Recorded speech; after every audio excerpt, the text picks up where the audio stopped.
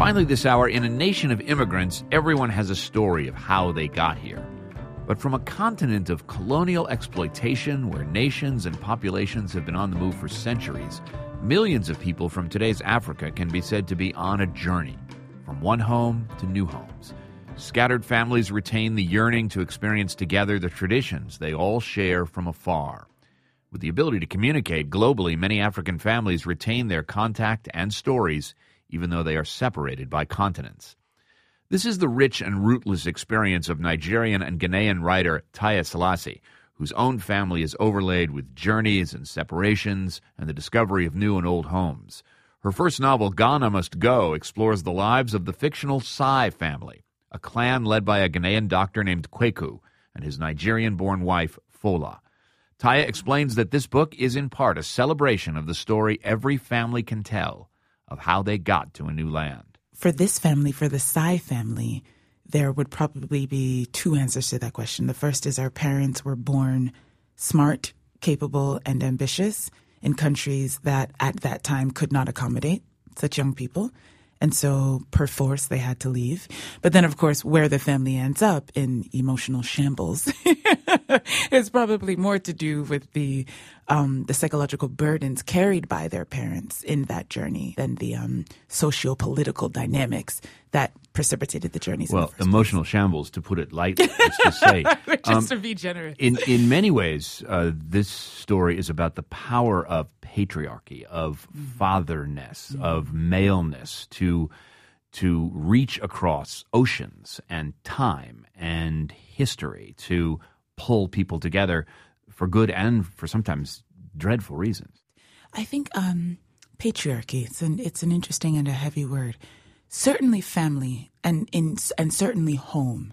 So this family and the children in this family particularly are trying desperately to cobble together a sense of home out of very disparate elements. So there's the fact that they've been raised in Brookline, Massachusetts, and they've certainly adopted American identities, but their parents are from two different places, and then their parents are in two different places because they split.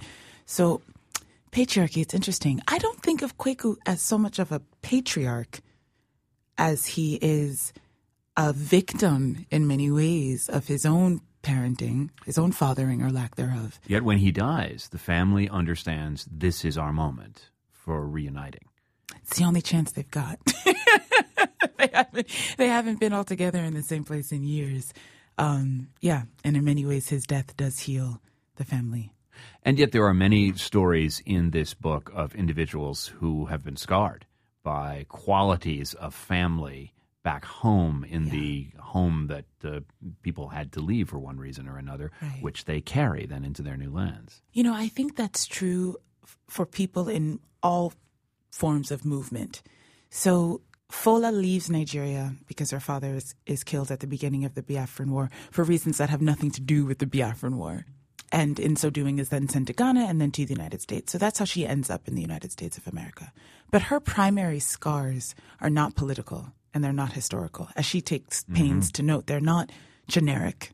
They belong to her, and they are to do with the fact that having had breakfast as the adored daughter of her wealthy father and dinner as an orphan, she somehow got unhooked, I think, from the regular emotional attachments that most people experience.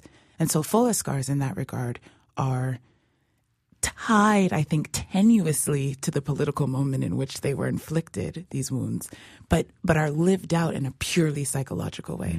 And I make that distinction just to say I don't think these are the scars of being immigrants, capital I, exclamation after the S, but the scars of being these people. So Fola is completely detached, which then, as you know, allows her to make a decision which has hugely disastrous consequences for her twins. Indeed, which then reinforce some of the scars. But you are definitely working in the Russian territory here, it seems here. It's totally a where Russian novel. These deep backgrounds of history are utterly overwhelmed by the internal emotional qualities of the individual characters. That's right. That define them. That define them until they decide that they will no longer. You know, you're speaking, it seems to me, to a community of people, a population of literate diaspora, fascinating, I have to say, and some of the characters reflect this, people of no place and every place that you are among. And it seems to me that you are motivated to really tell the stories of this group that's arrived on the scene in the 21st century. I call them Afropolitans. Afropolitans, there we go. Tell their stories, but also tell a story that Africa is not about what you read in the paper at all, that there are distinctions between country to country, city to city, that you want to create a literature to describe. Oh, yeah. So if that's sort of the result at the end of it all, forza. But I think, to be honest with you, I write literature because I love literature. And I think that the consequences that extend beyond the world of the novel and beyond the project merely of the novelist are wonderful, but they are not primary. And I know that's tricky because I've also written this essay in which I just sort of define the Afropolitan experience, and it's hugely important to me, as are representations of Africa. But I think of myself as taking that challenge on in a space other than my fiction. So I'm working on a documentary right now about 20-somethings in Africa. And in that way, I hope to answer that question, what else goes on in Africa other than what we see in Western media? But in the novel, I'm talking about human beings. But in a sense, you're trying to dodge the efforts of all the people around you to categorize you either by nation or by history or by Afropolitan. You're attempting to escape the box. Yeah, because I don't live in a box. I mean, the Zadie Smith box is out there. No box. The Zadie Smith box is out there, that's for sure. That is for sure. That is for sure. But, I said the other day, when people say things like the African novel, to speak of boxes, right. I always say, I don't really believe in continental literature. I have said that I think the identity of consequence is the writings and not the writers. I am less interested in where the writer comes from, and I'm always concerned with where the writing comes from. I want to know how it sounds. So what do you make of your relationship to Wole Soyinka, for instance, the voice there? I mean, are you a break from the past, or are you standing in some sort of tradition? Yeah, I think I'm absolutely standing on the shoulders of my elders insofar as it was only by seeing writers like Wole Soyinka that I had the audacity to imagine that I could be a novelist in the first place. So that has to be said. My road to becoming a novelist was in many ways paved and smoothed and gilded by the works of Achebe and Soyinka and Adichie and Smith and Oyeyemi and Cole. But my sound, my voice, my music, my style, I like to think of it as my own. And I certainly think that this novel, much more like Soyinka, for example, than Achebe, it's just a lot less polite. It's a lot less. It's not really working in what I would describe as the classical tradition. And much more to come? And God willing, yes, much more to come. Well, congratulations and all the best of luck. Taiye Selasi is author of the new novel, Ghana Must Go. Thanks so much. Thank you.